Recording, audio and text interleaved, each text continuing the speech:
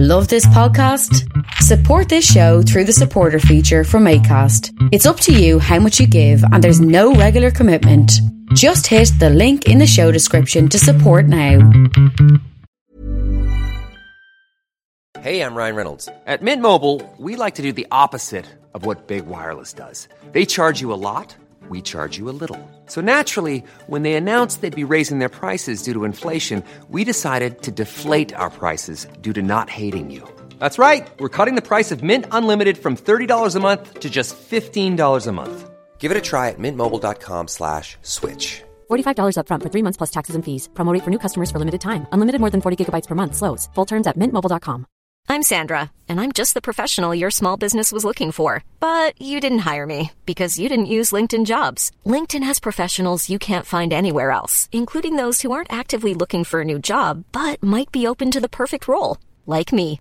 In a given month, over 70% of LinkedIn users don't visit other leading job sites. So if you're not looking on LinkedIn, you'll miss out on great candidates like Sandra. Start hiring professionals like a professional. Post your free job on linkedin.com/people today. Please consider supporting Black Women United YEG for the protection and advancement of Black women and girls in Alberta. You can learn more about them at bwunited.ca. They are always looking for donations and volunteers. So please, again, support Black Women United YEG for the protection and advancement of Black women and girls in Alberta. Again, that website is bwunited.ca.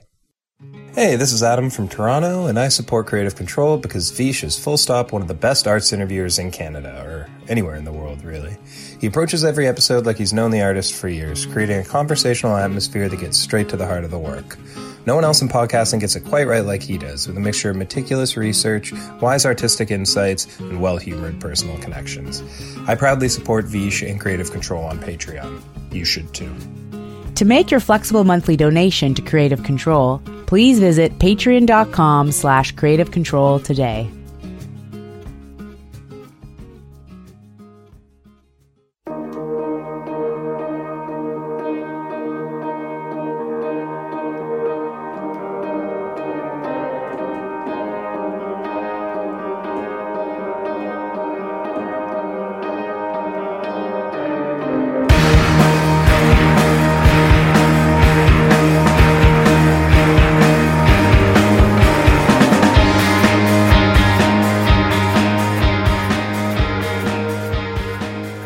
Charlie Steen is a gifted singer, lyricist, and performer who hails from South London in the United Kingdom. Since 2014, Steen has been the primary vocalist in the explosive band Shame, which has released 2 acclaimed albums via Dead Oceans to date, with a third one on the way on February 24th, 2023. It's called Food for Worms and will prompt the band to go on a long worldwide tour, beginning with Canadian dates in Alberta, including a stop at the Winterruption Festival in Edmonton on January 27th. Because of these developments, in an unusual and I believe unprecedented circumstance for Creative Control, I am finally presenting an interview I conducted with Charlie that actually took place some 20 months ago. Why such a delay? Well, in 2021, the pandemic was still something that made plans abnormal, and in my case, I was pitching or granting so many topical interview requests. At various points, I'd have like 3 months worth of weekly interviews recorded in advance, and I was having trouble getting them out to you in a timely manner that also might help support people's album release and tour dates, which were still kind of dodgy back then. Everything was constantly being postponed or canceled. I guess that's still kind of happening, actually, because the pandemic continues, but I digress. Anyway, one of the casualties of this bizarre, too many interviews, not enough time situation for me was this great talk with Charlie, in which we discussed the second Shame album, Drunk Tank Pink, whether the English really care that much about the monarchy and 2021 pandemic life in London, his strange living arrangements at the time and loneliness, binging shows like The Sopranos, The Wire, and in my case, Seinfeld, and the comfort that large ensemble shows can provide in times of isolation, future plans, which are now current plans, and much more. A part of the Entertainment One Network with the support of listeners like you who follow and subscribe to this podcast and spread the word about it, and make flexible monthly donations at patreon.com/Creative Control, which is the primary source of revenue for all of the work that I put into this podcast. If you'd like to support the show, I appreciate it, and you can learn more about how to do that, again, at patreon.com/Creative Control. With additional support from Blackbird Music, a wonderful record store with locations in Edmonton and Calgary, Alberta, and very friendly people who work there who will happily help you with whatever it is you need. Say you want to order the older Shame albums or the new one. What if you want to order that one? Food for Worms. You just go over there to blackbird.ca, and that website and the people there will help you. So thanks again to Blackbird. Again, learn more about them at blackbird.ca and support your local independent record stores. Plus, in-kind support from Pizza Trocadero, The Bookshelf, and Planet Bean Coffee, respectively, in Guelph, Ontario, and Grandad's Donuts in Hamilton, Ontario. This is episode 743 of Creative Control, featuring the lovely, talented, and very patient, I hope, Charlie Steen of Shame, with your host, me, Vish Khanna. Sorry again for the delay here, Charlie.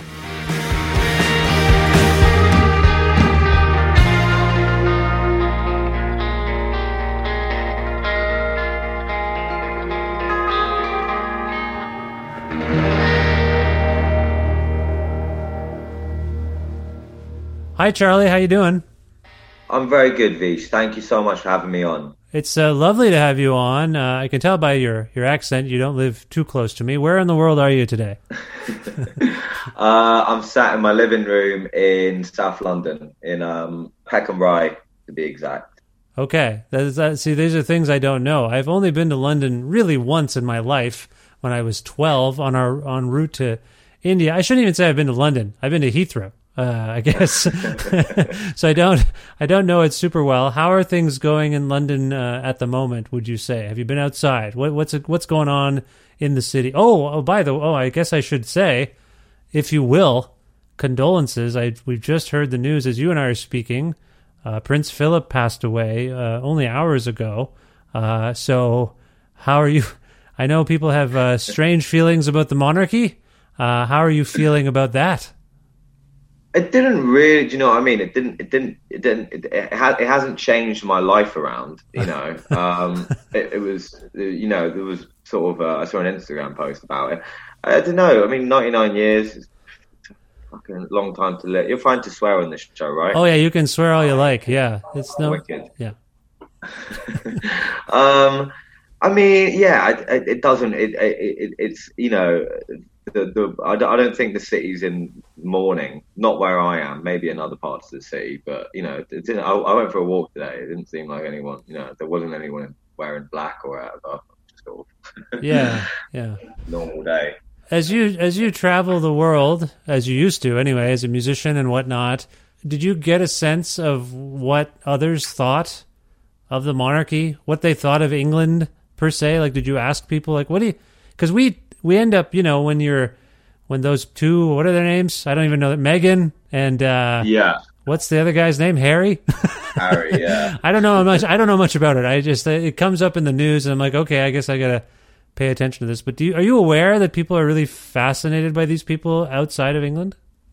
Yeah, I mean, you can't really beat America with that. I mean, sort of people, you know, some people think that we sort of, you know, have dinner with the Queen every night and, you know, walk around in top hats and stuff like that and still sweeping chimneys. But, you know, it's funny. I mean, I think it's something you're very much aware of. And I mean, I think one thing about British music, or, you know, music from this sort of part of the world in general, is quite politicized. And so growing up, I mean, you know, with bands like Sex Pistols and stuff like that, you're very overtly aware of it, and people are sort of very open about the monarchy. And, you know, as you can see, it's sort of, you know, all over the world, it's front page news. So you're aware of the context of it, but it doesn't really make it, you know, it doesn't really have an impact on your daily routine. But yeah, it's funny talking to Americans. In Australia, we met some people who knew about it, but not really in other places. Maybe when we've been to Tokyo and stuff. But yeah. Yeah. I think probably for some of us who were colonized by the English there's a little fascination with our masters. You know what I mean? Like, I think as Canadians, we still have the Queen on our money, for crying out loud. And so that's why I can understand, as Canadians, you know, we still defer to the royal family. But you're saying in town, this kind of stuff doesn't impact you on a regular basis. Well, I think it's something that you're so aware of, that from such an early age, like I was saying, that it's not, you know, I guess you don't think about it every day, but it is, yeah, like you're saying, when we've been to Canada and you've seen the Queen's face on banknotes and stuff like that, yeah, it does become a bit strange. It's I mean, it's a weird thing in general. Like I was saying about, you know, the overt politicism within music and art and, you know, everything else, you know, growing up, especially sort of like the bands and the artists that I've been interested in, you've always been aware of the criticisms and critiques, you know. Yeah. You're not taught about them in school, really, or anything like that. But they inform your work. They inform your work as an artist. Like, for those who haven't heard Shame yet, I mean, when I listen to Shame, I do hear aspects of that tradition you're describing, if you will. I mean, punk is usually not about tradition, nor is post-punk, but I hear, like, you know, Gang of Four or Sex Pistols maybe, or what have you. Like, I hear a little bit of that in your work. Did those bands, their politics, like, did you feel compelled to get into art making from that point of view of, like, I'm going to say something that speaks to, like, broader social concerns? Is that something that you feel goes on in the work of Shame? Well, I think naturally within sort of, like, you know, whether it's growing up in London or whether it's just the British culture in general, is sort of to be quite outspoken, to be, you know, you even have it within sort of, you know, sort of newspapers like Punch and Private Eye that have come before to question things, I guess. I think, you know, there's a lot more sort of the necessity to be outspoken. I don't know, I guess it just comes, we just want to complain about everything, and I think there are definitely times when it's, you know, you know, we run after we've spoken about the weather, you need something else to complain about. So, yes, you know, the next natural step is the monarchy. Is it complaining, or is it just thinking? It's just thinking, contemplating things, isn't it? Yeah, it's. I think it's a bit of all of them. I don't know. I think with our sense of humour as well, you know, it's quite. I'm trying to. It's very satirical, I guess. You know, and a lot of that comes from sort of looking at the absurdity of a lot of the situations that revolve around politics, or within the monarchy, or within the arts, the music, and you know, stuff like that.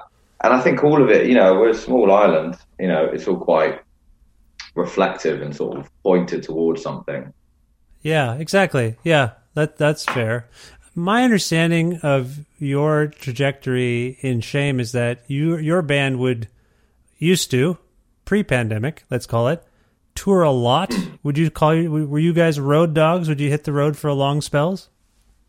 We definitely did, yeah. I mean, we you know, we started when we were pretty young. I was 16, the rest of the guys were 17. But when we got to the stage of touring when we were 18 or 19, pretty much from then it was sort of 3 straight years. I mean, the year before we released our first record, Songs of Praise, I think we did like 168 shows. And the year we released it, we did 172. Holy Lord, that's a lot.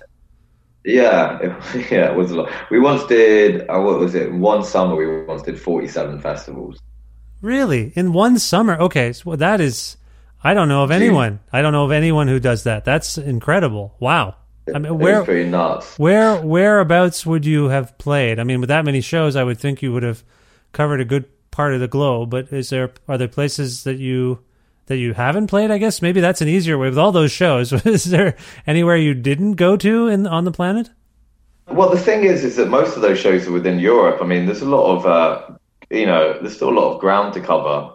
You'd be surprised how many terrible festivals they can put up in, you know, in Germany, and ask you to drive around it several times. But you know, it's only in the world we haven't been. We haven't been to New Zealand. We haven't been to several parts of Asia. Haven't been to India. You know, there are lots of places that still like to play. Haven't been to the Caribbean. Conveniently for most, I guess, like guitar bands, it doesn't seem like, you know, none of the places you seem to play are ever actually that nice.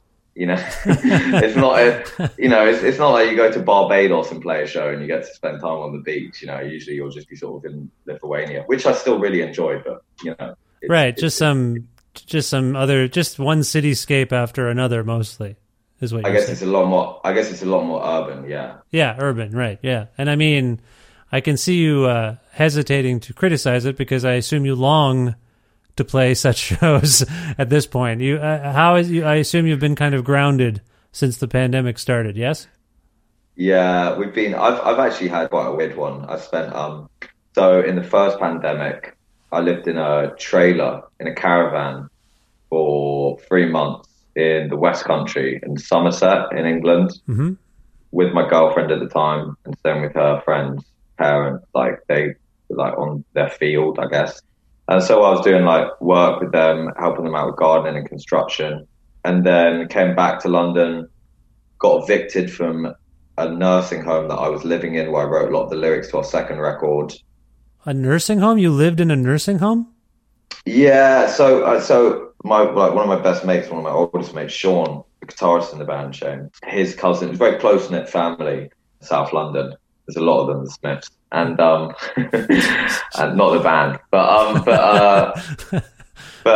so his cousin, who I'd known since I was 7, he's a few years older than us, was living in a nursing home, and it's part of a scheme called guardianships, which is say you wanted to buy a building, and you wanted to turn it into a block of flats. So say you wanted to buy a nursing home, for example, and you're going to turn it into a block of flats. In between the time where you get the money to turn it into that, or you get the licensing, or whatever the fuck you need, you can get these people to live in there, and you don't have to pay bills. But you're just people who make sure people don't break in, and you pay rent. And I lived there illegally.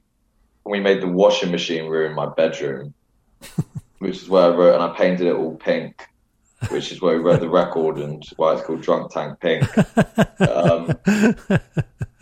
which is another story in itself. But so I'm going on a bit of a long tangent. No, it's fine. It's not called. That's because That's because of So then I got back from Somerset.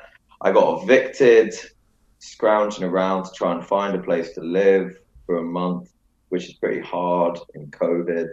Yeah. While we were preparing to launch the album campaign, then found a place. Decided to go. We were going to go to Norway to write for 5 days. Stay with the person who owned the Queen's Head, which used to be in Brixton, which is where we started the band. Went to the middle of nowhere in Norway, started to write. The rest of the guys flew back to London. I thought I'd stay for 2 days. They all turned out to have COVID. All your band, your whole band? All the band, the person we were staying with, Tikna, the sound engineer, and the sound engineer's friend who popped in for the day. I didn't have it. I was the only one. So I was then put in isolation in Norway, and I was there for a month, which was amazing. And then I came back and had Christmas here. Then we released the record in January. Okay, that is really tumultuous. First of all, how did everyone fare with COVID? Is everyone okay? They all got it. So it was Josh was the one who we think was patient 0. But the problem is he was saying he was a bit ill, but he's someone he's not a hypochondriac, but he's always ill. Right. Always has a cold or something. Always. So it's not something, he had a headache when we were there, and it was just, we were drinking a lot. So it wasn't something you'd think about. Sure. And also where we were in Norway, there's 6 million people in that whole country. There's about 6 million people within a mile radius of where I am in London right now. So, Yeah, right. It's you just feel like we were in the middle of the woods, in the middle of nowhere. So you just feel we weren't going to the shops. We were already isolating upon arrival. So we just didn't think of possibility. But Josh got it pretty bad. Charlie, our drummer, got it pretty bad. Eddie got it pretty bad. Everyone, and Tikna, who I was staying with, he just said it was kind of like a light hangover for 3 days. Oh, okay. So they got it in a light manner, and their bodies fought it off, and they're okay.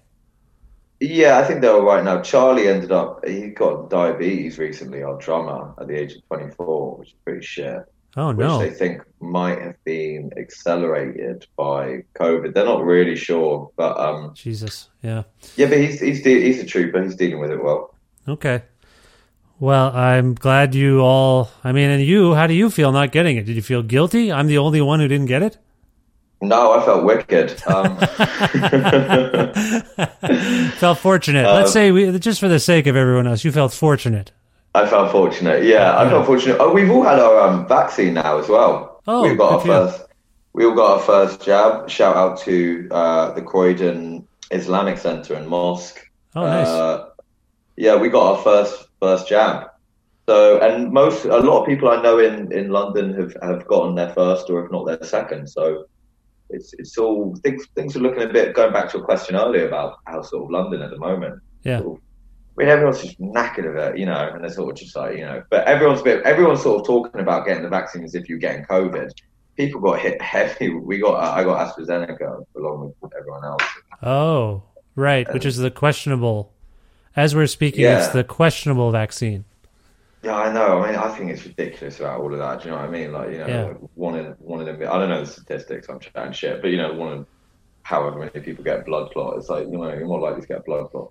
Well, it's hard to explain to someone that people 55 and under are more susceptible to the side effects, supposedly, of that vaccine. So usually, you're not supposed to do something once you are 50, 60 years old. So I've never heard of this. It seems to be... Anyway, let's not jinx you. I'm not going to... You're going to be fine. Let's not get... It can hear us, so I don't want to get too far into... Let's not get cocky or anything. It's just... That's true. That's true. It is what it is. Yeah. So it is what it is. I was reading about the preparation that you undertook to make Drunk Tank Pink, which is a fantastic record. It's so great and rip-roaring. I kind of needed it. I've been listening to lots of quieter... synthesized music, and it's been a while since I've had a real strong, guitar, rock, post-punk, if you will, kind of record. Do you hate that term? People keep throwing that term at shame. Do you hate any of the terms that people use to describe your band? No, they're a lot better than what we've been called before. Okay. That's, in terms of bad stuff. I don't mind. But also, thank you for saying that about the record, mate. Oh, it's so great. Like I say, I've just been blasting it so loud in my office that my family is starting to wonder. I share my music with them because, if I'm interviewing someone, I need to get immersed in the song so they can be a litmus test. It's playing in the kitchen, it's playing in the basement. They can be like, oh, I like this, I don't like this, whatever. So, yeah, I think they've just been walking by like, is Papa okay? What's going on in there? It's so loud. And I'm like, yeah, I'll just close the door. Sorry. But anyway, it's really great. And my understanding is that there was a sort of, oddly enough, we've all undergone this period of stillness because of the pandemic, but you also kind of endured a kind of stasis, I guess, once the touring for the last run of shows you guys did before getting into this record writing process began. Is that right? You kind of were just on your own, isolated, trying to come up with songs. Is that correct? Kind of. I mean, the thing is, in comparison to how much we toured before, we it was very fortunate. We finally felt as if we were in the position where, the kind of catch-22, I guess, is that, you want to do all these shows but you also want, to not lose your mind, which is a difficult tightrope. Yeah, absolutely. Yeah. to sprint across. But, so we were kind of at this stage where we were still playing shows, but they were just less frequent. And we did, in the year we were writing the record, we did Coachella. We did Fuji Rock in Japan. We did a few festivals, and we went, when we did Coachella, we got to go on 2 tours there, one on the West Coast, one on the South and the East Coast, which was amazing. Nice. So I think in that respect, I think, we toured so much, we toured to such an extent of that record that, there's only so many times you can play 10 songs, Yeah, right. before people ask to see a new trick. So I guess in a way, the form of isolation came from just, adapting back. I mean, I've said this time before, but kind of, like we were like tourists in our adolescence. We went from 18 to 20 and 21 when we were just sort of like placed back and suddenly we weren't touring all the time. And, it's things like sort of, we were forever with company, whether that was sharing a bed or in a dressing, green room or, in the back of a van. You're never sort of really on your own. You don't really have much time to think. So I think on the lyrical side, throughout that period, I sort of had the natural things that I guess is common among most people of that age to go through, whether it's breakup, whether it's sort of breakups or, falling in love and all of that other stuff. But it was combined with this sort of absurd lifestyle of touring, which in itself is a great form of escapism, and a large, force of delay. And so when you sort of stop that and when you come back and when you're put into a static position, all of these things sort of suddenly come back. And, a lot of the record, like I kind of said about it, to summarize it, I guess, is, I don't think it's so sort of like all so down and sad or whatever, but it's just sort of like learning to enjoy your own company. Yeah. Right. So in a sense, I gather what you're saying. It's more nuanced. You weren't just still. It just was a little more still than you had been. And so I appreciate that sort of clarification. But you endure that revelation, I guess, of like, I got to get used to just being on my own. Then the whole world has to do that. You're kind of forced into it. It wasn't like just your work schedule changed for a bit. Everyone's schedule changed. How has this year and a bit now, since we've all been, you're saying London is on the come up a little bit, feeling a bit better? It's London. London's right. I mean, so you're whereabouts in Canada are you? My family and I now live in Edmonton, Alberta. We used to live, I'm from Ontario. We moved in January of 2020, just before everything locked down. We moved right across the country. My wife's family is from here, and we had job opportunities. So I decided, let's make the move. I lived for 40 odd years in Ontario. Let's try something else. And then everything shut down. So in a weird way, good timing. We're not missing anything from, that was a fear. Our kids would miss all their friends and we would be missing out on events and gatherings, but none of that can happen. So we're not missing anything. My kids are able to have, online virtual conversations with their Ontario friends from here because everyone's kind of home and, that's how it is here. So I'm really locked down here. Not really. I get groceries. I don't know the city I'm in very well. I couldn't tell you. I know a couple of the streets are all numbered. So it's not like Smith Street and Shame Street. It's just like the streets have numbers. It's a grid. So I live on we all live on, it's like 92nd Avenue, 83rd Street or whatever. So I'm not oriented and it's so disorienting. Anyway, it's weird. I'm just, there's nothing for me to miss because I don't know anything. Sorry, that was a long-winded answer to your question. I live in Edmonton. I live in Edmonton, Alberta. I like just explaining it because I'm totally unmoored. Like I have nothing to cling to in a weird way. We bought a house. That's about it. And No. Yeah. I enjoy hearing about it. Yeah. Okay. I'm picturing it in my mind. I mean, what you're saying about that is it's interesting what you got onto as well about, finding that silver lining of sort of you're not missing anything there. I think. Yeah. What I was initially going to ask about, going back to the Britishness, talking about the weather. Like here, like that's a large difference. When the sun, spring's now started, and when the sun eventually starts to show. It really, the impact that it has on this city is sort of phenomenal in a lot of ways. And I mean, what you were saying about sort of finding the silver linings, I think, and sort of the general vibe of London. I mean, I wouldn't like to brush over the devastations that have occurred during this period of time. Yes. Sort of yes. All the hard work that the NHS workers have been putting in, and everybody who's been, all the key workers who've been doing so much and sort of haven't stopped throughout this period. And there's been a lot of grief and there's been a lot of grievances and there's been a lot of tragedy. But it is interesting when, when talking to a lot of people from all ranges, from all aspects, over the period of this entire time, that is something that everybody is sort of has either found or is searching for, that sort of, that light at the end of the tunnel, and it comes back to this sort of idea of, survival mode. You can't, there's only so much you can sort of, shout at the telly, before before you lose your voice. Whenever the news is on. I think weirdly, I think it's all been a period of waves.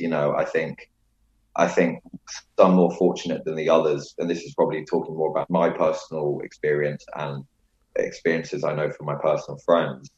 But throughout the period, some people have been up, some people have been down, and the weather and darkness and evictions and stuff like that all does have an impact. But now that the sun's starting to shine a little bit, I hope. Sorry, what were you going to say? Well, no, I was gonna echo what you were saying. I think sometimes, depending on there's a few things going on that I think some of us don't take into consideration.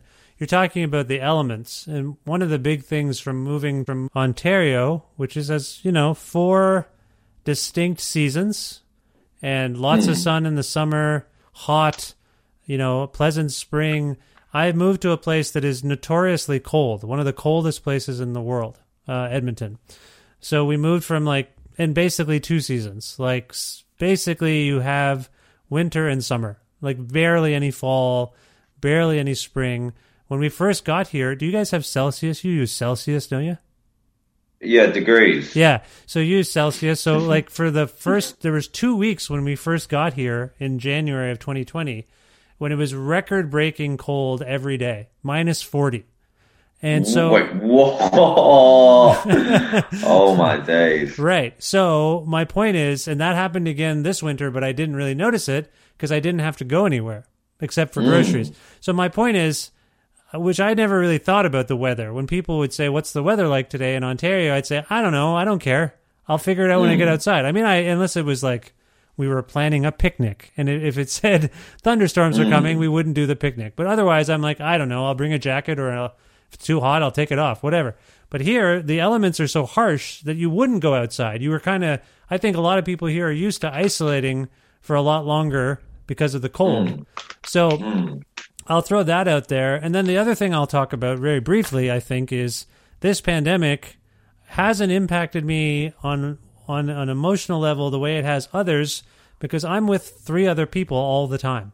I'm with my family, my wife and my 2 kids. There are people struggling because they are single, or they're reveling in it too. I know everyone has their own experience, but I'm starting to talk to more people who are yeah, I don't see anyone. I stay in my apartment by myself. I write songs, or I make things, or I watch TV, but I can't, because of this pandemic, I don't see anybody. So they have this eerie, creepy silence. Whereas, my wife and I are Jesus, when are these kids going to stop talking? But, but really, it's your perspective. So I think when you're talking about the state of London, you're trying to look at it as dynamically as possible. It's looking better, but it's been a devastating year. And that's what you're kind of getting at, I think. Is that fair? Yeah, definitely. I mean, it's just something where, I have been very fortunate in a lot of regards to this, and I don't want to sort of, I guess it's that thing of not wanting to sort of to brush over or sort of to undermine, I guess. And that's sort of, I think that is what I'm trying to get at. I mean, it's weird, what you're saying about being, I've gone through at the beginning of this. I was with my girlfriend, and then we broke up in winter, and so I've been single for the first time during this pandemic. But it's interesting to see, especially at 23, in the thing that happened in summer in London, like I was saying about the weather, is we got so many comments. It was kind of like we were teenagers again. People were socially distancing, but everybody was just out drinking on the commons again, and so you could bump into people and see people, and right. And a lot of people were saying that the first one was really difficult on a lot of people. A lot of people broke up during that, or had to make tough decisions. I mean, the reason I went to Somerset was because my girlfriend was down there, and I left on the first day of lockdown. I left from a station called Clapham Junction, which is like one of the busiest stations in London.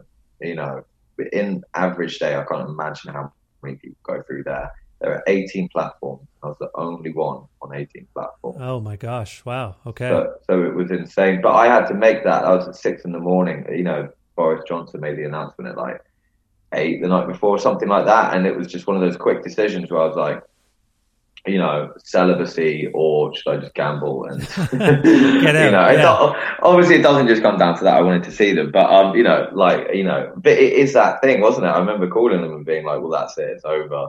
You know, in my sort of like downtrodden state of self-pity. Obviously they were just like, get on a train quickly. But you know, being single, it is a different experience. I mean, I got a new flatmate, and one of them left when we were releasing the record, so around that time of January 15th, and they were away for a month. So I was in my flat for a month on my own, which at that time was really nice. But towards the end of it, I remember I'd never seen The Sopranos before. I watched all of it. Oh my God, it changed my life. I love it so much. That's weird. I rewatched it at the beginning of the year too. Like starting in December. I've seen it several times, like the whole thing, but I just decided it was on one of the streaming services. So I'm like, I'm just going to watch this. And then I got right into it, and they're terrible people, just awful people, but I can't stop watching what they do. And so what did you make of this? Was your first time watching it, and it says you're saying it changed your life. That's quite a statement.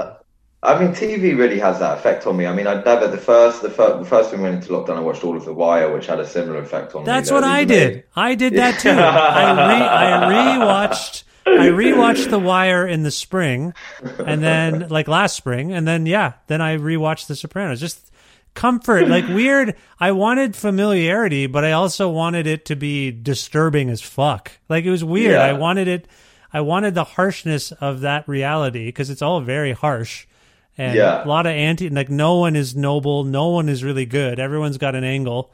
And so, anyway, that's weird. And now I'm watching, just to close the circle. I'm rewatching Seinfeld right now. And so, whoa, wow! I haven't seen that in long. Yeah, so I'm rewatching it, and it's incredible. I have to watch like 4 episodes at a time. I can't handle it.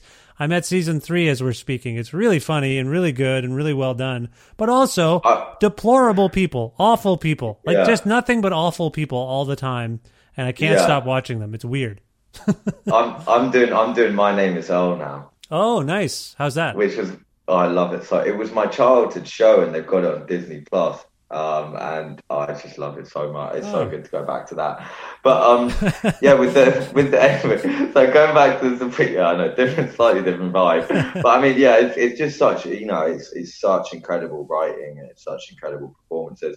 But I remember I was first time I watched The Wire as well, and so I'd been in my flat on my own for a month, and it was the last episode of Sopranos, and I just got fucking wasted. And after it finished, I just sat on my sofa, just like so pissed, like blaring Frank Sinatra, and like called all these people. And I was like, what am I doing? Do you know what I mean? Like, maybe I'm lonely. You know, maybe I need that. I was like, you know what I mean? It's kind of like, so I think that's sort of like human, you know, just sort of company, I guess. You just sort of need something to go through. But, you know, the problem is sort of how monotonous things can get. There's no sort of, I think that's the main thing that's sort of been lacking from social life, or, you know, what really makes life worth living, in my opinion, is spontaneity. Yeah. You know, it's the people you bump into in the pub who you haven't seen in ages, but, you know, you love them. And it's sort of meeting someone, or it's, you know, it's, I mean, how the fuck can you go on a date now? Do you know what I mean? Like, absolutely. You know, yeah, I do. I'm very thankful that I'm not in a new city completely by myself. I think I would struggle with that. I never really thought of the idea of watching a show with an ensemble cast as being company. I never thought of it that way. But to your point, but I would agree, like, in the end, I do, when I would flip on a Sopranos episode, I think subconsciously I was thinking, I'm going to hang out with these guys for a while. It's like the only interactive TV show I've ever seen. Like when they eat, I want to eat. When they drink, I want to drink. Exactly. Yeah. I mean, hopefully that's the extent of what you want to copy them doing, because the rest of it, not great behavior. No. But no, it is. That's a fascinating aspect of it. I mean, given what we were talking about in terms of the writing you did in the washing machine room for Drunk Tank Pink, and those feelings of at least a little bit of isolation, like, do you feel like the songs that we're hearing on Drunk Tank Pink are particularly relevant to what people are going through right now? Like, are there, I'm sure you didn't intend for it. Like, you made the record before this happened, right? Like, for the most part, you wrote. Yeah, we did. Yeah, we did. We did all of it. So do you feel like, I don't want to use the word prescience necessarily, but do you like, is it a little creepy to you how any of the lyrical themes sort of fit with what you're going through now? Speaking in like an honest way, and I guess one of the, you know, an honest in the sense of it might not make me sound like, you know, that much of a selfless person, but you know, I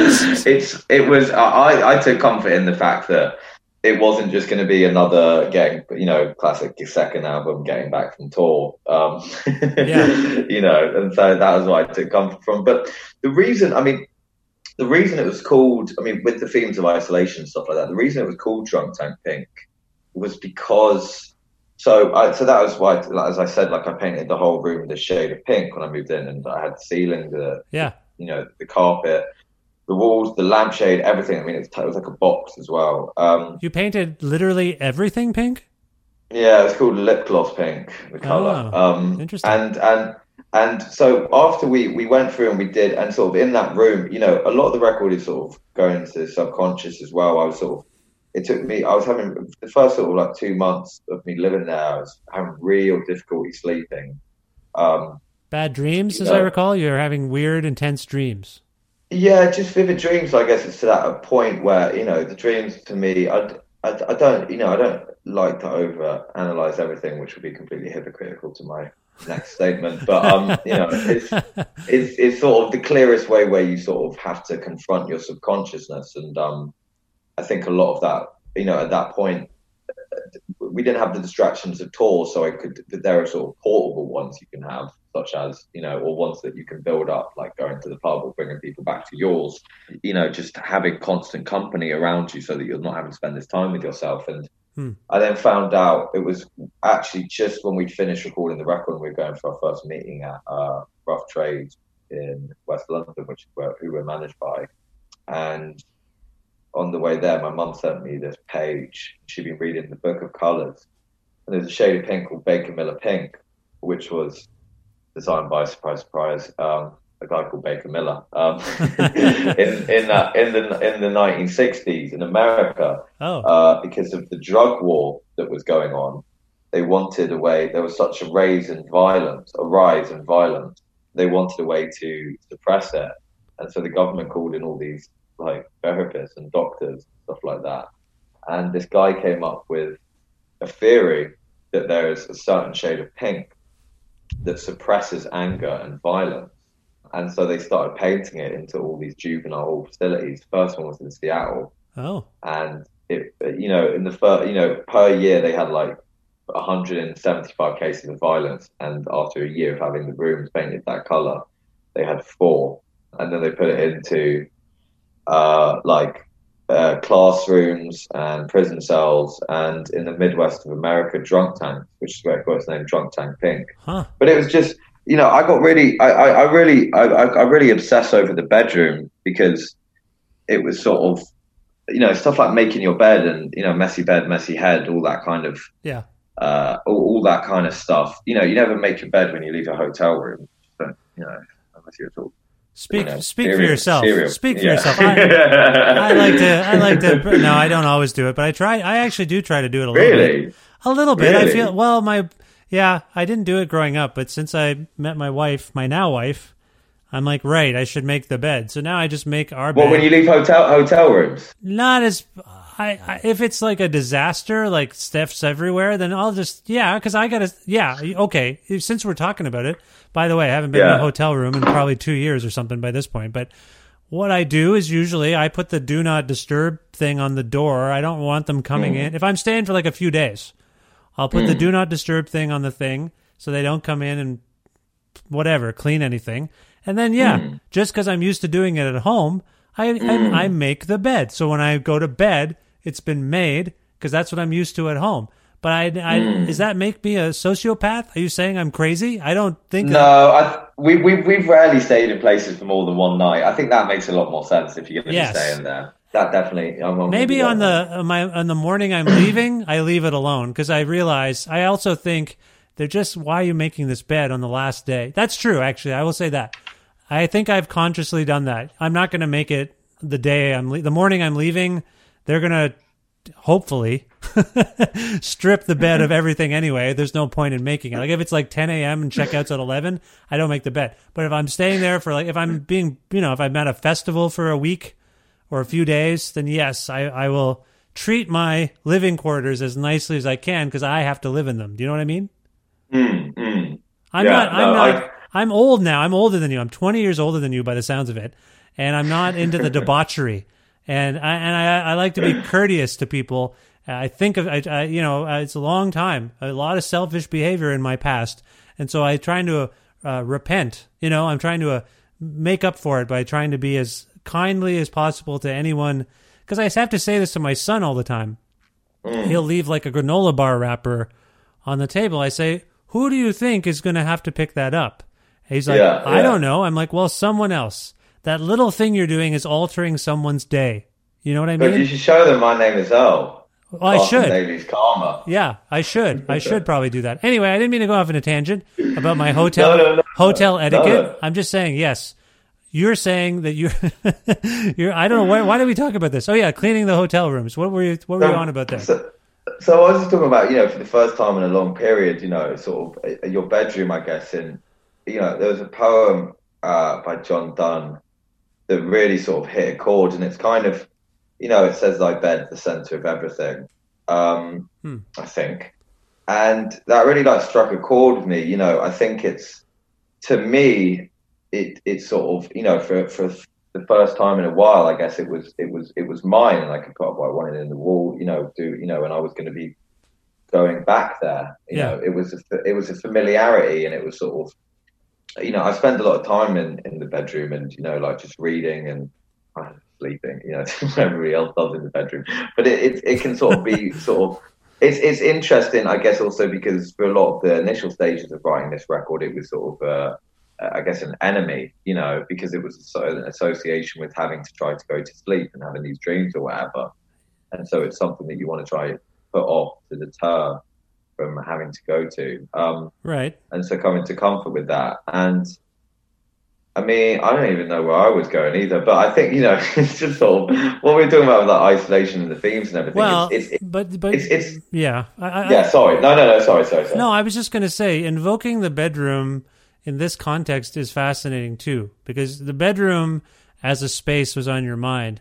And for a lot of people, the bedroom is also a space of privacy, of security. Like you feel safest maybe in your bedroom. That's where you've taught yourself that it's the room that you can relax, and not put on airs, not think of others. It's like a place of truth, I will say, reality. Like you're just you in your bedroom, or you and your partner in your bedroom, but that's when you kind of drop all facades for the day. And if I'm right about that, does that inform the songwriting? Like you're in your bedroom. That atmosphere might reveal more about you in your songs than you maybe even realize. Does that make sense? No, that's fucking that's angelic. That really hits a chord, I guess. Yeah. No, definitely. I mean, I think with this record as well, it was the first time it was sort of internal. I mean, I've said this before, but we started, and I was like, I was 16 when we first started, because I'm a July baby, and we started in June. And I was just like, I don't want to fucking write about love. Like everybody writes about fucking love and heartbreak. Do you know what I mean? Like everybody writes about that. And then when you go through it, you're just like, that's why everybody's been writing about this fucking thing for like 7,000 years or something like, you know what I mean? Like since cavemen could draw on walls. About it. It is a particular feeling that you need to grapple with and exercise from your body. And for some of us, it's cliche, but that's why people do it. It is definitely cliche. I mean, I guess as well, the whole thing of doing this in the first place, you know, I think one of the things through lockdown as well is it sort of really, you know, it puts your priorities into perspective, and it definitely gives you a whole new perspective, I guess, on everything else. But you really see, like for me, I guess, you know, I haven't stopped writing lyrics. I haven't stopped, you know, doing other things like painting and stuff like that. And you sort of see that when things are stripped from you, like the possibility of touring or the possibility of recording, the reason you still pursue them is the reason you began them in the first place, if that makes sense. Because they are cathartic and they are necessary to your life, definitely to my life. And so you know, me sort of writing this stuff, I mean, was my sort of own process of understanding. And not all of the record is about that, but I think, you know, the first, I mean, you know, when thinking about it in sort of relations to age and stuff, I mean, when we did Songs Praise, our first record as well, like some of those songs were written when I was doing my A-levels, which is your last year when you're 18, 17 at school. Oh, I see. Right. And I did English literature, and so kind of naturally I was drawn towards characters because I was always having to analyze them. Mm-hmm. You know, with Chaucer and Virginia Woolf and Yeats and Sylvia Plath and all those others.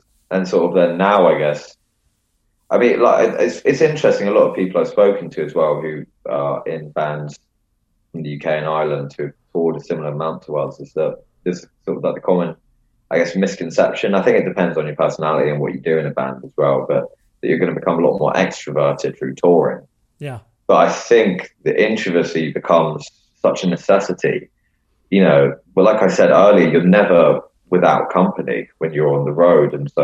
And when you're, you know, when you deal with certain things, whether that be sort of exhaustion or, you know, falling for someone or doing something like that, they're kind of things when you think about them in your life, you experience on your own. You know, you think about walking to the shop and realizing that you do like that person, or you think about walking back from the shop and thinking about that person doesn't, you know, love you anymore. But right. You know, and so, but when you're having to think about all of this in a transit van with 6 other people, you know, it becomes a lot more isolated in the experience. You know, you really hold on to the value of that. And so I think, again, this is a long tangent of self-indulgent, but no, it's fine. It's fine. I think it's worth exploring it because, I mean, like I said earlier, and like you've been saying, like there's something about writing from a space of security for yourself, whether you knew it or not. But as much as you sounded like you were haunted in the bedroom by dreams, by the pinkness maybe of your own accord, I mean, there's something really real about you in these songs as a result of this whole exercise, I'm guessing. I mean, I think also it was a challenge that I really wanted to do. I mean, you know, it's when we started, most of the band didn't know my lyrics for the first record until we recorded the album, because you're playing, you know, tiny pubs and, you know, small stages and stuff like that, and the PA system doesn't work, and, you know, they're not paying attention. And when you're in a practice space, you know, we didn't have big practice spaces which pump loads of money into, just sort of like cheap or whatever we could get. Right. And this time, the way that we were writing it was a lot of it was written in Josh's bedroom as well, another bedroom. And I was sort of having to, you know, these are the first time kind of personal lyrics, and you know, my bandmates I've known this since I was a kid, you know, a lot of them. So everybody's aware of the entire context of your whole life.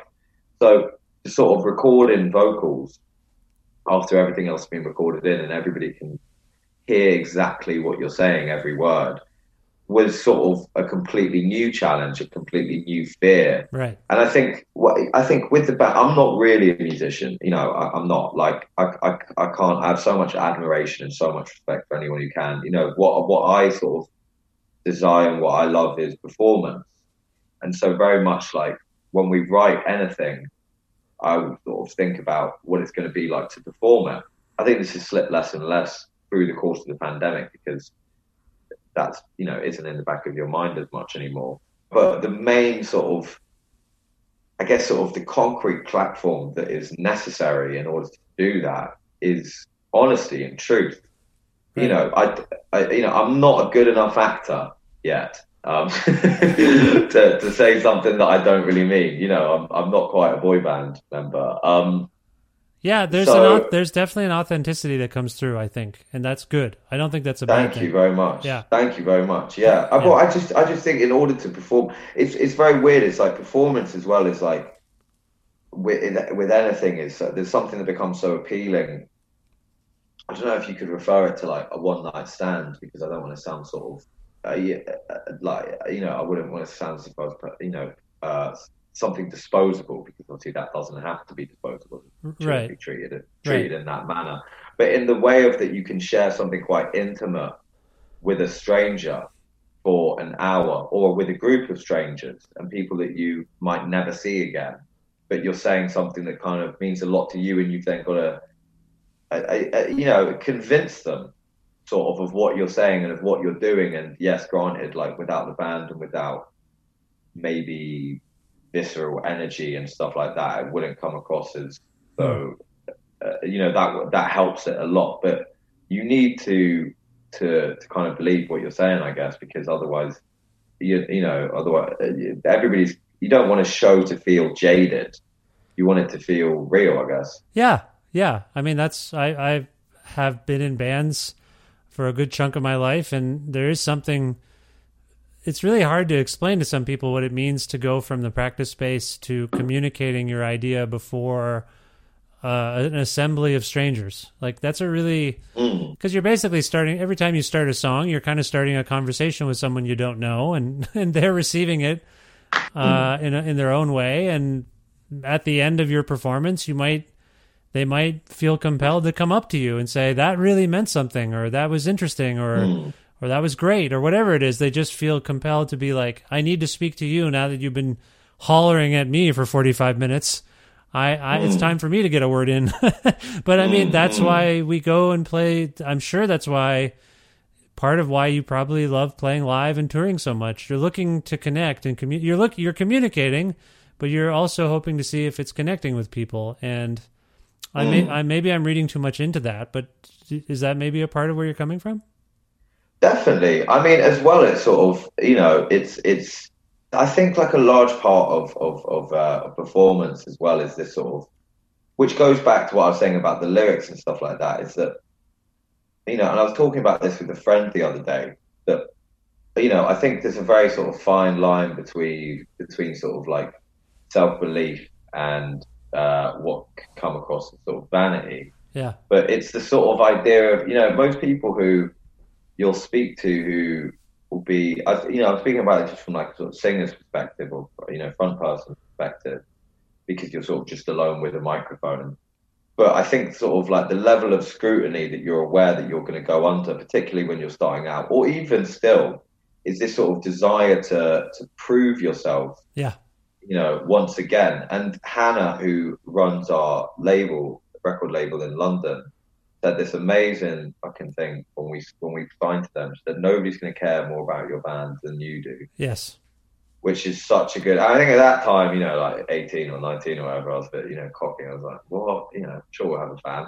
But, you know, I didn't really get it.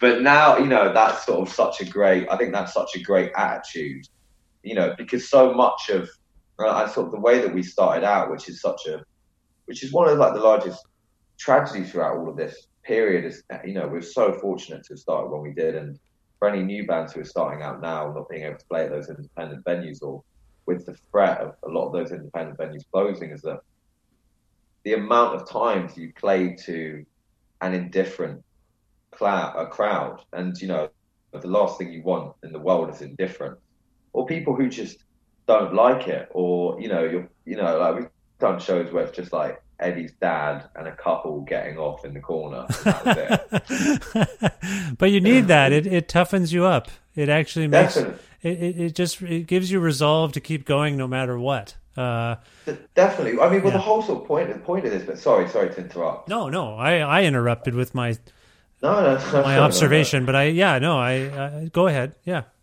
I think what it's just about, I think that's sort of a lot about, in my perspective, what this band is and what it's a vehicle and be able to do is to sort of, tackle your own insecurities. I mean, I've said this before as well, but like the reason I take my shirt off when we play is because I was always really insecure about my weight. Yeah. And it was sort of like this first sort of platform where, just for half an hour or for 45 minutes or 10 minutes, 15 minutes, you're not focused on what anyone is thinking about you. You have a sort of rush of self-belief, I guess.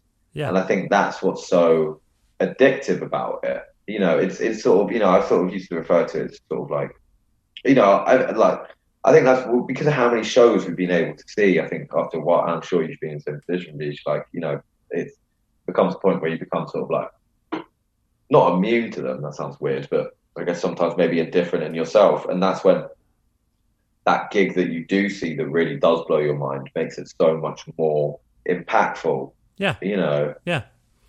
It's something you can't ever put your finger on. It isn't. I agree.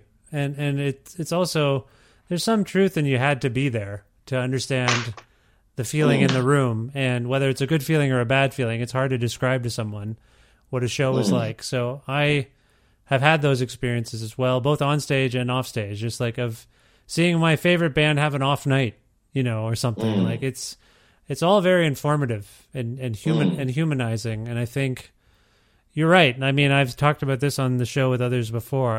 I miss opening bands. I've been relatively okay not seeing shows. Like I used to go to so many shows a week, like just so many shows. When I lived in Ontario, they would happen where I lived in Guelph, but I would also drive an hour to Toronto on a weeknight some nights, even though I had work. And I loved shows. But and I'm okay without them on the one hand, but my discovery often happened with opening bands. People I have on the show sometimes I first encountered when they were opening for someone bigger, and now they are at a level that's, the whole anyway, I don't want to get too depressing here. It is a hard time to be, on some level, you can get your music out there on the internet, of course, yourself, but that notion of playing live and finding people that way, for both listeners and for musicians, I think that's really hard. And it is going to make me feel a little out of touch with stuff. Because the opening band thing is also like, oh, this new thing I'd never heard about is blowing my mind, whether it's a young artist or an older artist. Like, it's not that they're on the come up. I just didn't know who they were. Now I'm going to dig in and find out more about them. So I don't have that same impulse, or I'm not being presented with that stuff. So I don't have the digging I'm doing for music now is kind of someone mentions it on social media, or my friend tells me about it via text. So I look it up and I listen to it and I check it out. But anyway, I'm sure you've gone through that too, being an opening band, being a headlining band. There's a lot of excitement in the discovery of music making. Always. Yeah. Always. Yeah. I mean, it's every element, isn't it? If you want to move on, we can move on as well. No. Go ahead. I think thank you. Like the last gig I saw before lockdown, before COVID happened, was the last non-socialist gig we played. We were in fucking The Hague in the Netherlands. And we were doing this festival, Grauzoom Festival, which was an amazing festival. We got to play with like Damo Suzuki. Oh, nice. From Cannes, of course. Yeah. Yeah, which was amazing. But we bumped into Brady, who is an artist called Panther Modern. Oh, yeah. Who we knew him from. Yeah. Do you know them? I'm aware of them. I've never encountered Brady. I'm aware of that act, I suppose. Oh my. So it was like, we were like, he was there playing with another band, but he was doing a solo thing, Panther Modern. And he'd been in a band that had supported us in our first ever show in LA, who were amazing. And he was like, yeah, I got this show on at like 1 a.m, and we played at like 8 or 9 or something like that. Yeah. And I wasn't drinking that night, and I was just like, I'm not going to drink at all. So I was kind of like hanging around, till 1, which is quite a long time. and not drink, not to wait around. But and so I was like, I just want to experience. And I really didn't know what it was. I hadn't heard his music before, and we turned up, and it's at this sort of, it kind of felt like we were in Berlin or something like that. It's just like a door, and there are loads of people smoking outside, and it's sort of like this door opens, and just like all of this smoke comes out, like billows out of it. We go into this like hot, sweaty basement, like down all of these stairs, and everything is just covered in smoke. You can't really see your hand in front of you, and it's just him playing on stage, and like it was just to be there was sober, in a sober experience, and not that you need to be inebriated to sort of be taken aback, but it just sort of it made me feel so much more grateful, I guess. Yeah, and just sort of it really did sort of it was just one of those. It's like when you read a book and before reading the and you don't read the blurb, or when you watch a film without watching the trailer, and you're just so it's sort of in awe of the surprise, and it's just sort of like it's every detail, isn't it? When something like that happens, absolutely, the door opening and the smoke coming out, the walking down the stairs, the sweat in the air, the bump, walking past people, it's every element. Yeah, creates a sense memory almost. Yeah. Yeah, I've had that. I like not reading the blurbs to books. I like not seeing the trailer for movies.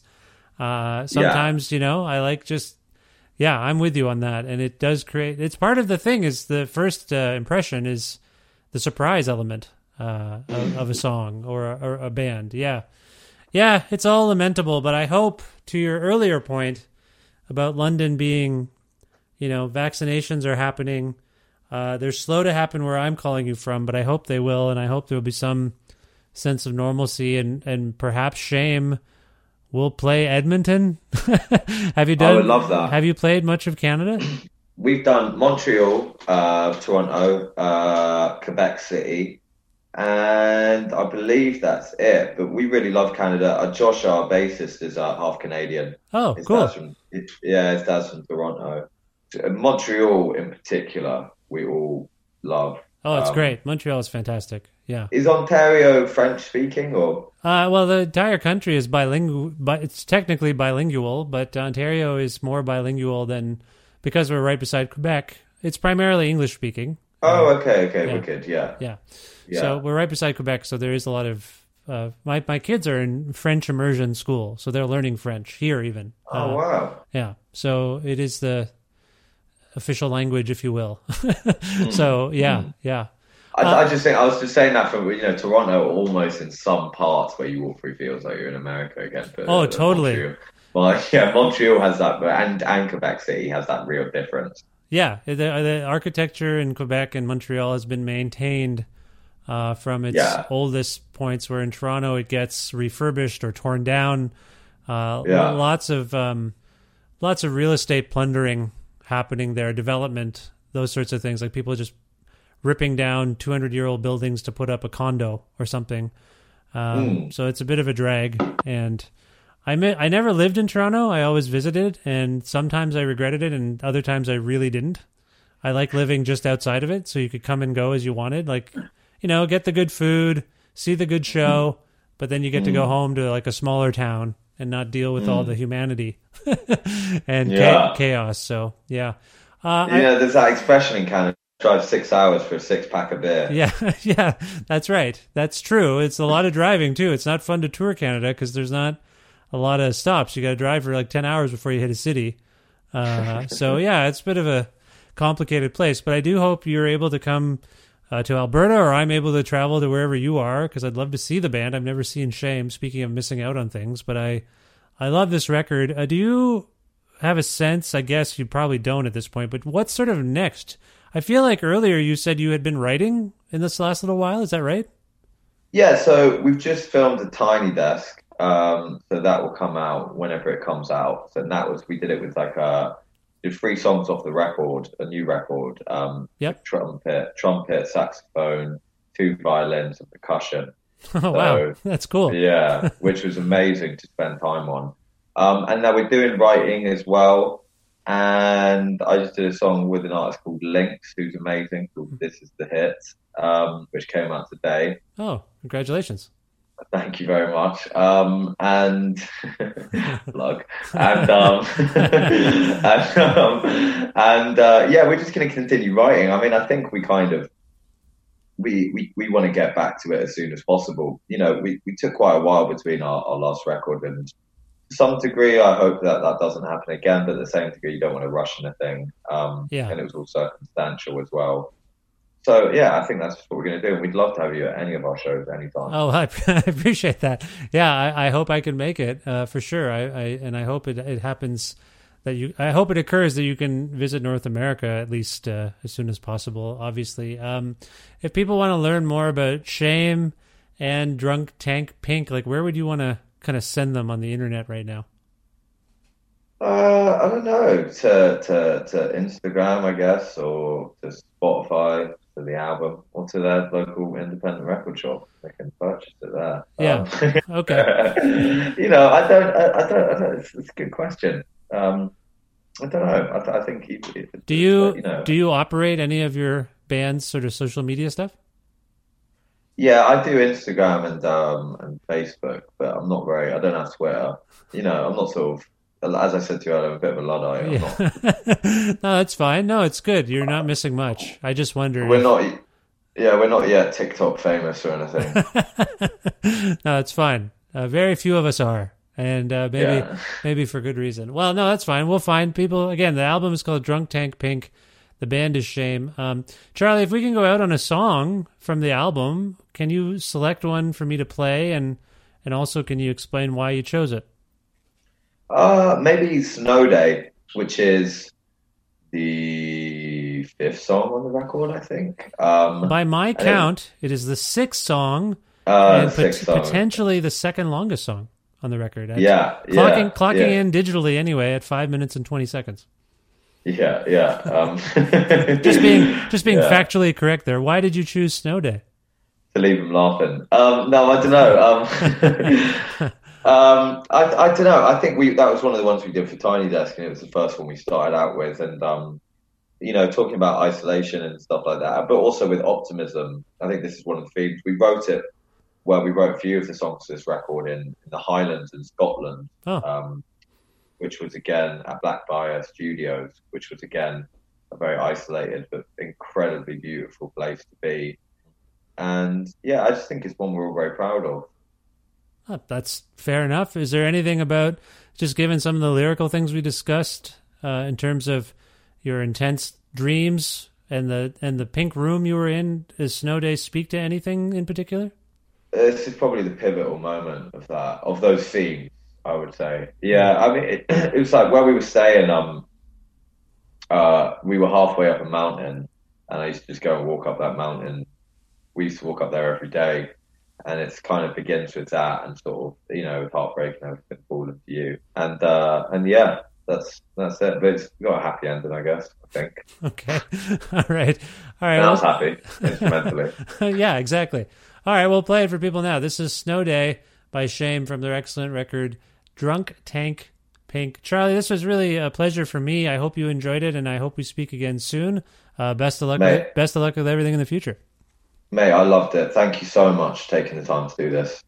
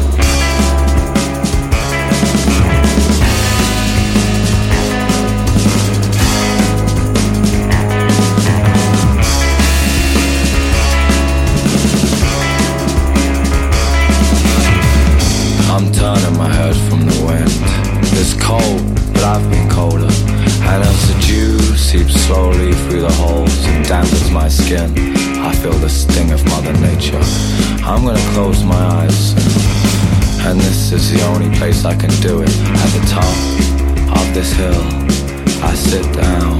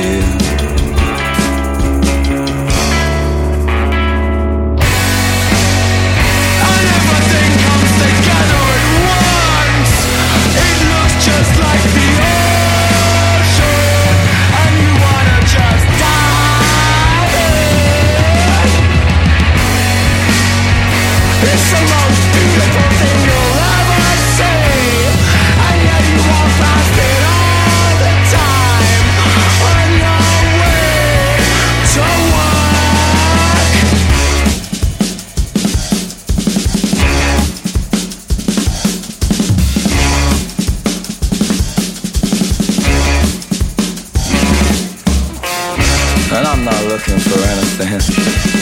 Well, not really. You see, I know what I need. I just haven't got it yet. But I just have to close my eyes, and I can almost taste it, the fresh air of freedom.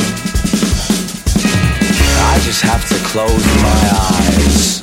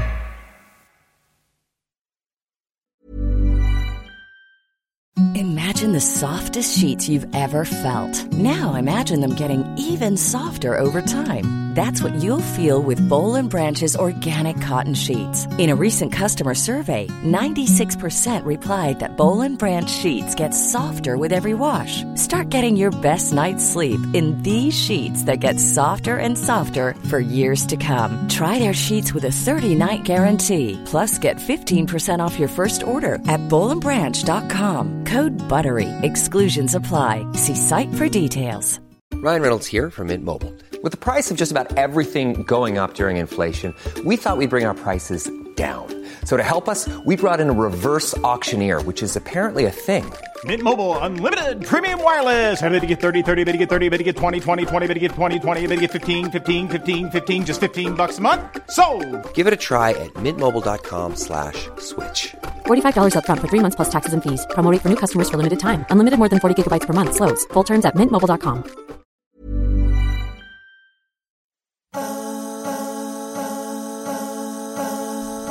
Well, as I said at the top there, I was feeling a little self-conscious about this episode. I feel badly that it didn't come out around when it was actually recorded. Again, apologies to Charlie and the Shame people and all the publicists and everybody involved. But I told the publicist at the time, I don't know when this will come out. Like, I'll do it. And then it didn't come out because I like, as you guys, the people who follow the show know, I like to peg things to topical things, and I couldn't find anything, and then it just now there's stuff. I'm happy though. I'm so happy that this has occurred, that I found a reason to put this out. And you still, we're not talking about the new record. Maybe Charlie will be on again for the new record. I don't know. I haven't figured that out yet. But this is you get to know Charlie a little bit, and they've got stuff coming up. So this is me talking myself into looking at the bright side of things. Thank you, Charlie, for appearing on this, now it's the 743rd episode of Creative Control, which is part of the Entertainment One Podcast Network and is available wherever you get your podcasts. If you can't find an episode that you've heard about and you're looking for it, and you're wondering if I actually put it out because we recorded it so long ago, or if you want to learn more about me and sign up for my monthly newsletter, please visit vishkhanna.com. You can like Creative Control on Facebook, which used to be the most evil social media platform, but currently I think is in 5th place. You can follow the show on Twitter, that's the evil one, at Vish Creative, or you can follow me directly on Twitter and on Instagram, third evil, at Vishkhanna. Please visit patreon.com/Creative Control to make a flexible monthly donation to sustain this podcast. $6 USD or more grants you access to exclusive content. Episodes come out earlier to those folks. And if you're interested in receiving a Creative Control t-shirt at that tier, you can just message me on Patreon and I'll get you one while supplies last. I still have some of them. So yeah, thanks for supporting the show. That's the primary source of revenue. It's the least icky for me because it's you saying you want to support the show. And it's flexible. You can change whatever amount you start with. You can go up, you can go down. It's great. So thank you for that support. Patreon.com/Creative Control. Thanks again to the wonderful Alberta record retailer Blackbird Music, which you can learn more about at blackbird.ca. Also want to thank Pizza Trocadero, The Bookshelf, and Planet Bean Coffee in Guelph, Ontario, and Grandad's Donuts in Hamilton, Ontario for their in-kind support for this show. And a gentle reminder from me to support local independent businesses however and whenever you can. It really makes a huge difference. Thanks also to my friend who is himself an independent business, Jim Guthrie. You can learn more about Jim at jimguthrie.org. Jim provides music to me for this show with a handshake and a smile. So Jim's the best. jimguthrie.org again to learn more about him. And finally, thank you so much for listening to this episode with Charlie from Shame, and for following this podcast or subscribing to it and telling your friends about it and spreading the word about it that way. Check out the music of Shame. It's wonderful. Charlie, as you can tell, is a wonderful and funny and thoughtful fellow. So it was nice to connect with him. Again, all apologies. This is my last time. Again, all apologies to the Shame people and also to the publicist involved in the delay, but I hope this was worth it. And that's it. I'm going to stop apologizing. I'm going to go live my life. I will talk to you very soon. Bye for now.